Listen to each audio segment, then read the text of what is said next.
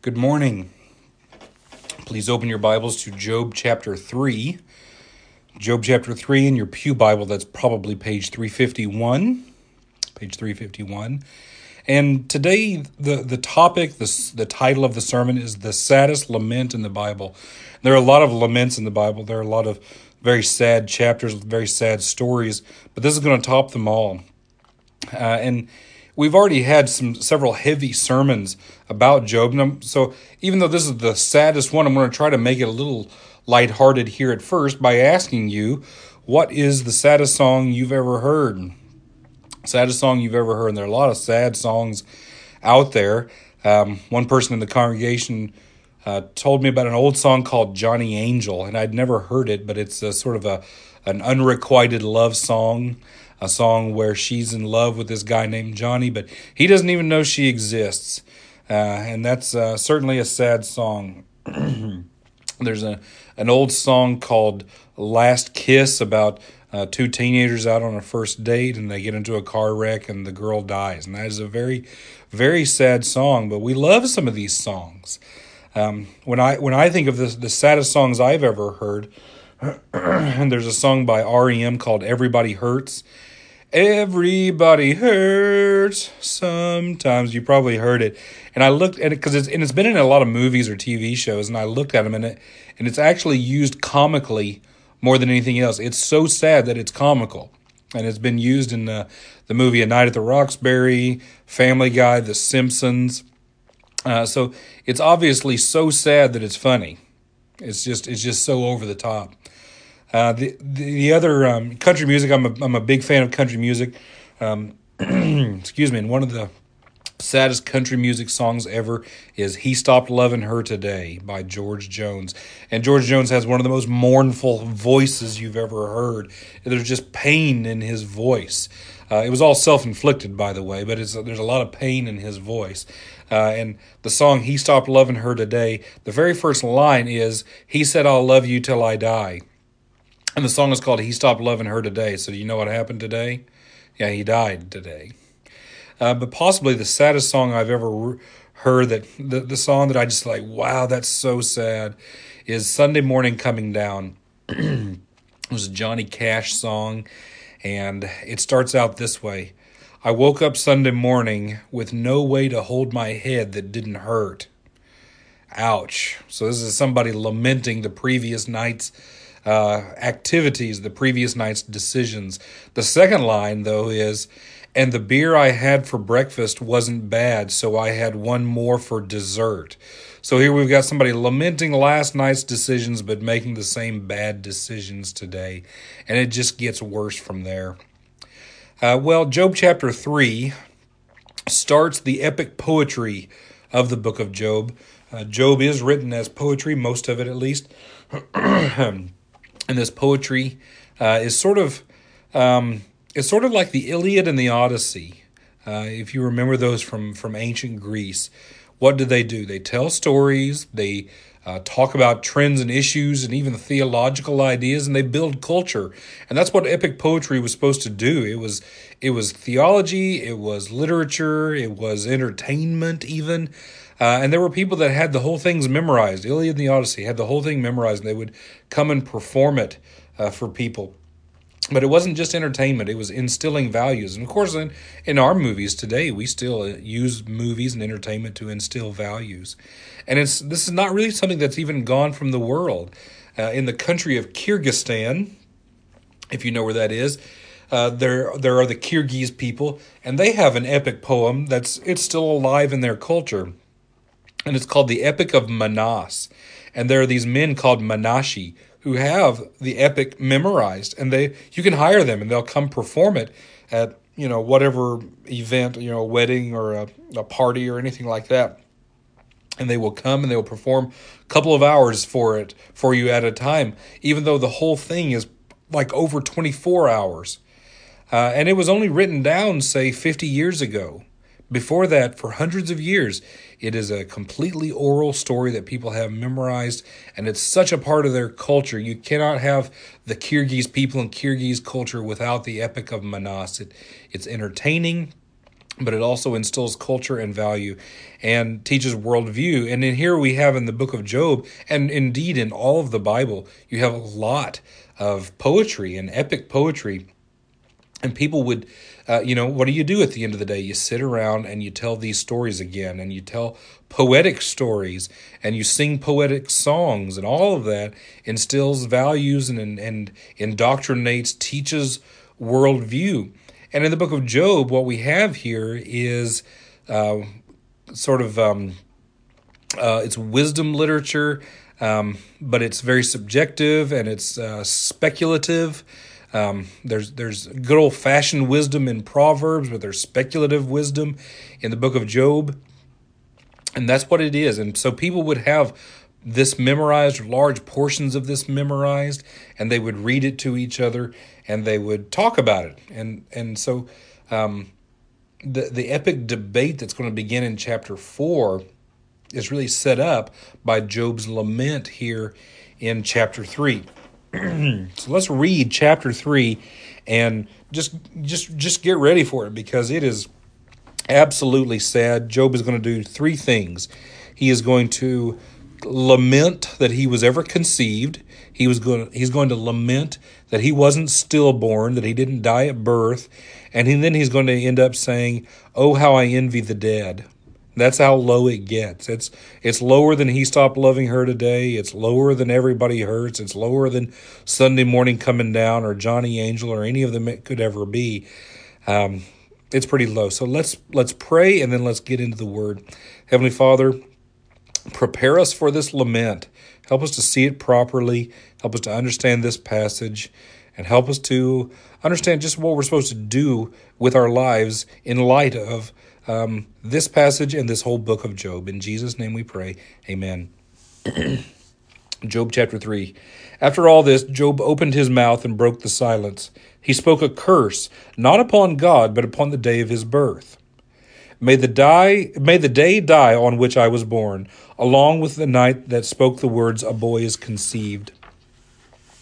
May that day of birth become darkness, and when it has disappeared, may God above neither seek it out nor light find a way to shine on it. Rather, let darkness and the shadow of death claim the day and its life-giving light. Let storm clouds roll over it, and threatening blackness terrorize it.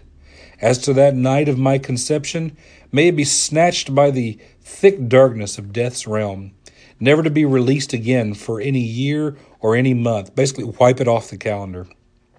So my conception and life could never have happened. May that night prove infertile, and may no moan of pleasure be heard there. May bring out the enchanters, the diviners who cast their spells in the day. Who can awaken that beast Leviathan? And may the early morning stars be extinguished. Let the day wait for a light that won't ever come, and may it never see the eyelids of dawn crack open, because it neither closed the door of my mother's womb nor covered my eyes to these sorrows. Why did I not die at birth, simply pass from the womb into death? Why did my mother's lap welcome me, and why did her breast nourish me? If I had died, then I would now be reposed and quiet.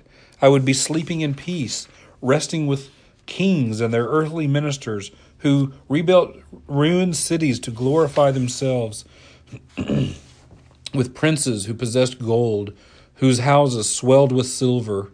Why was I not buried in secret as a baby born still, as a newborn who never saw light? In the sleep of death, the wicked can do no more damage. The weary ones at last can find rest. In death, the captives are freed together at ease, and the shouts of their oppressors die along with them. In the grave together are the small and great, and slaves from masters are emancipated. Why is light awarded to those distressed, and life given to embittered souls who long for a death that can't be found? Though they mine the earth to find it, more than hidden veins of riches, who would be overjoyed and glad when they find the grave. Why is light wasted on the earthbound, who cannot find their way and whom God has surrounded? For I groan before every meal, my moaning flows like water. What I feared most descends on me, my nightmare now reality. I have no peace, I have no quiet, my resting gone has turned to riot. And this translation is called The Voice. And those last two verses I really appreciated because they tried to make it as poetic as possible. It's very hard to translate poetry from one language to another and still have that sort of that zing to it. But here, listen to verses 25 and 26 again.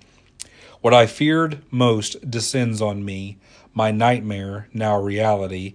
I have no peace, I have no quiet, my resting gone has turned to riot, excuse me. So that's some pretty sad poetry right there. He spent some time, like I said, cursing the night of his conception, cursing the day of his birth, and then saying that he envied the dead. And remember, in the Old Testament, they didn't really have much understanding of the afterlife. They had sort of hope of the afterlife. They had a dim view of it. They didn't know of heaven and hell like we do. They didn't know of maybe sort of future judgment. Everything to them happened in this realm, in the realm of the living. The realm of the dead to them was just sort of the grave or resting, or everything is kind of quiet. Nothing is really there. Maybe it's kind of a limbo place. Maybe not a good place, but maybe not a terribly bad place either. Certainly not as good as heaven, but maybe also not as bad as hell. But it was a strange understanding they had, and it was all very vague to them, and you can kind of see it in some of the things that they say. And what it really reminds me of is a verse in 1 Thessalonians 4:13 where Paul says, "Brothers and sisters, we do not want you to be uninformed about those who sleep in death, so that you do not grieve like the rest of mankind who have no hope." What happened in Thessalonica was that Paul planted this church, but I think he couldn't get to his full discipleship plan. So they weren't really fully catechized. They didn't really know everything that Paul wanted them to know. And when he left under duress, under persecution. And then later he hears that they're still alive, there's still a church there, and they have some questions. And I think when you read his letter to them, you can kind of hear a tone of, "Hey, I didn't figure you guys survived. I didn't know what was going on there. I was so glad to hear from you. And now I see your question that you want to know what happens in life after death." You see, in the first century, everybody expected Jesus to come back in their lifetime. Jesus ascended to the Father in about the year 33 AD, give or take, and everybody expected him to come back by the end of the century.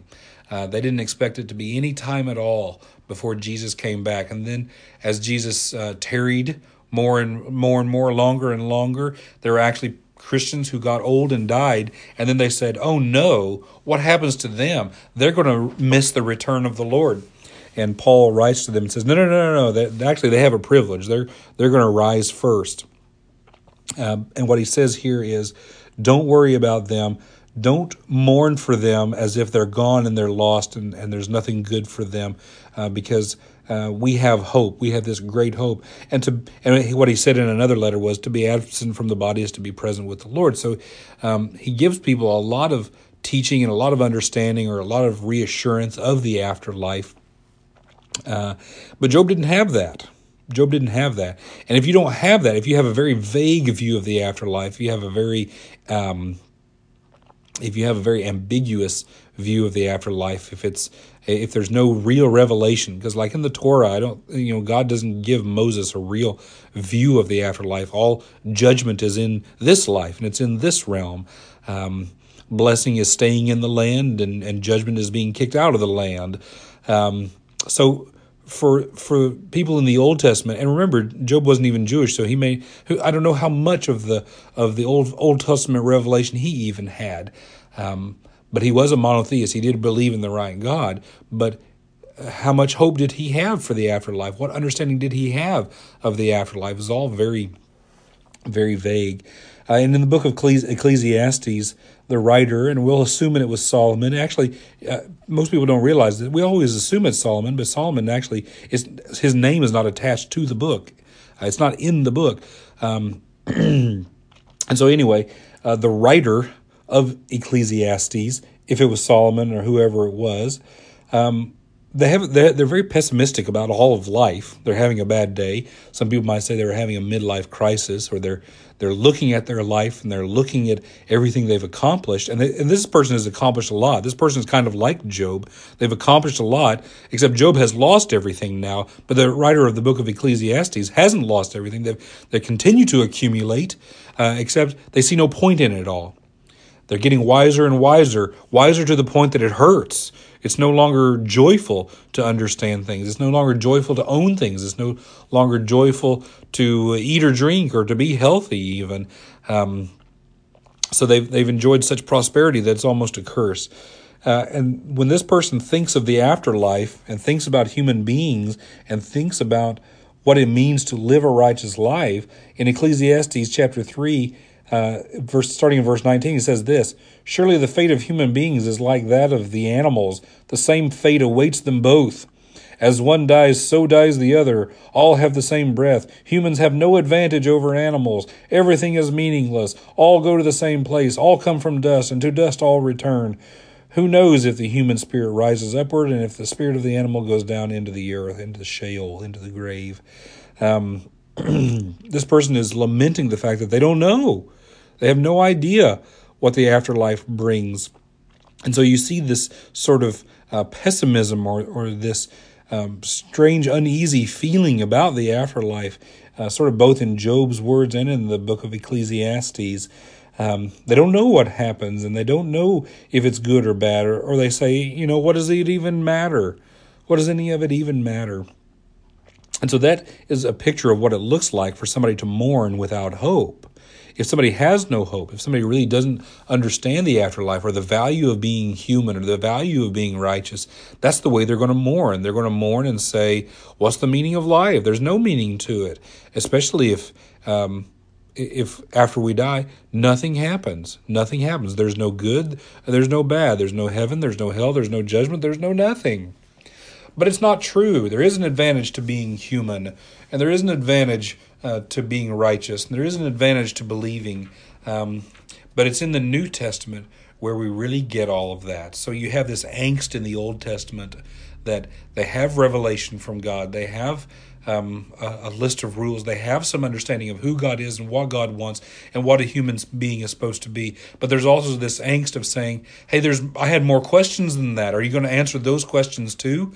And in the New Testament era, I think we also have, those same kinds of questions, those same kinds of feelings that you've told us so much, Lord.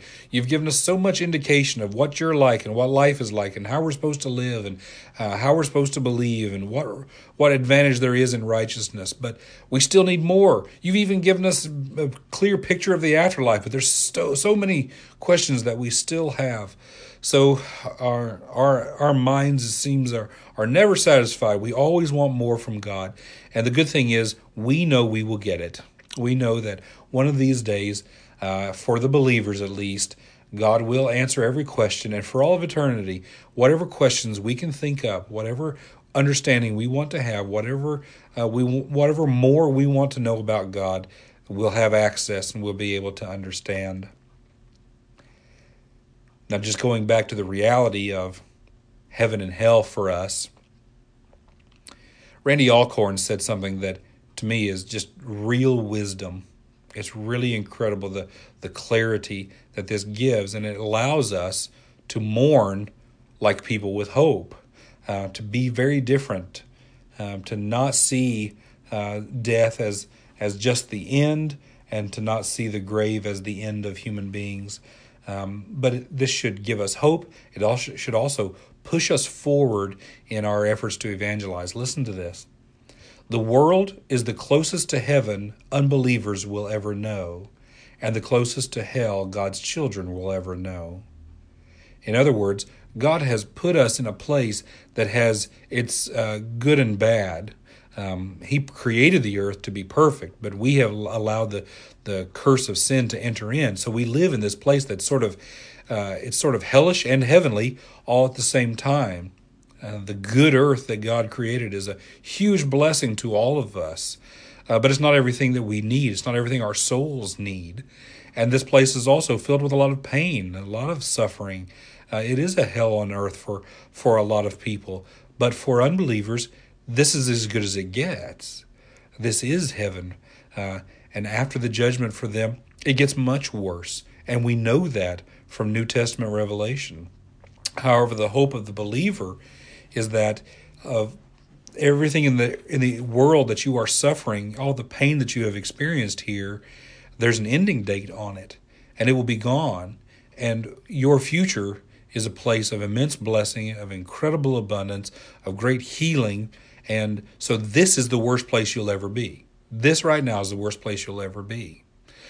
In the United States, of course, we have a lot of abundance. We have a lot of good things here.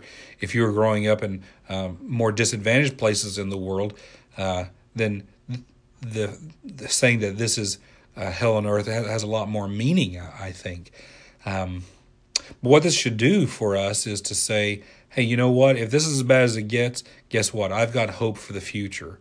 But it should also push us to look at people who are not believers, who we know will not be with us in heaven, and look at them and say, hey, guess what? There's actually a better place than this. We should mourn that this is the best it's going to get for them, and that should drive us to share the gospel with them, to invest in their lives, to pray for them, and to try to share the gospel with them so that they can go to a place that's even better than the good earth is for us right now.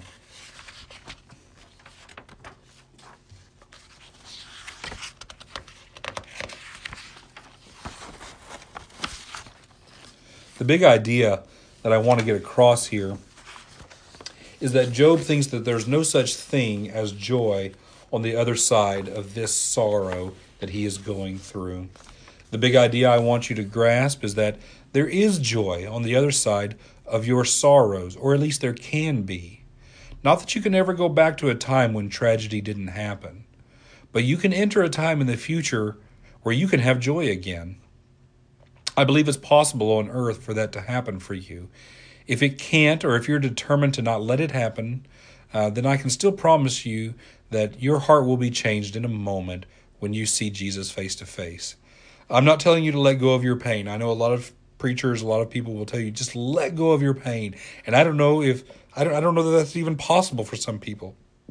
I don't know that it's how do you just do that? How do you just say, okay, here, there's my pain's gone? I don't even know how that's possible.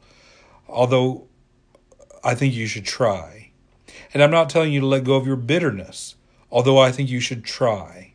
But even if you are clinging to pain and bitterness as part of your identity right now, when you see Jesus, he will forcibly remove them from you because he loves you too much to let you bring them with you into eternity. And I'm not trying to tell you that the past can be erased, because it can't, although you should try with God's help to not let it dominate all your thoughts. But I am telling you that if you think heaven won't be as sweet for you as it is for other people because of what has happened to you here on earth, you're wrong. In heaven, and heaven is anywhere Jesus is, by the way, you'll have a new body that was never victimized or diseased. You'll have a stronger will that's not contaminated by the sin of pride or stubbornness.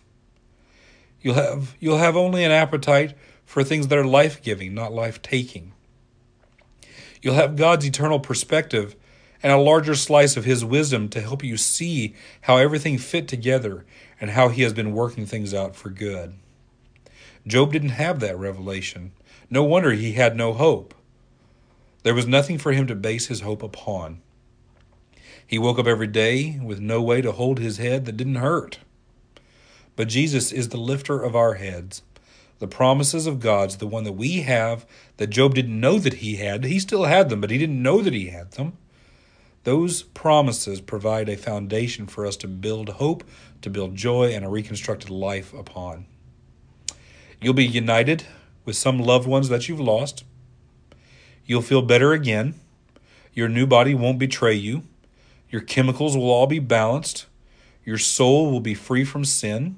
Your mind will be renewed and given knowledge that you can't handle now. Your nightmare will fade and the dream of real life will come true for you. The riot in your heart will quiet down. If you're a student of the arts, then I'll put it this way. The angst and confusion of your Picasso will turn into the serenity of a Monet.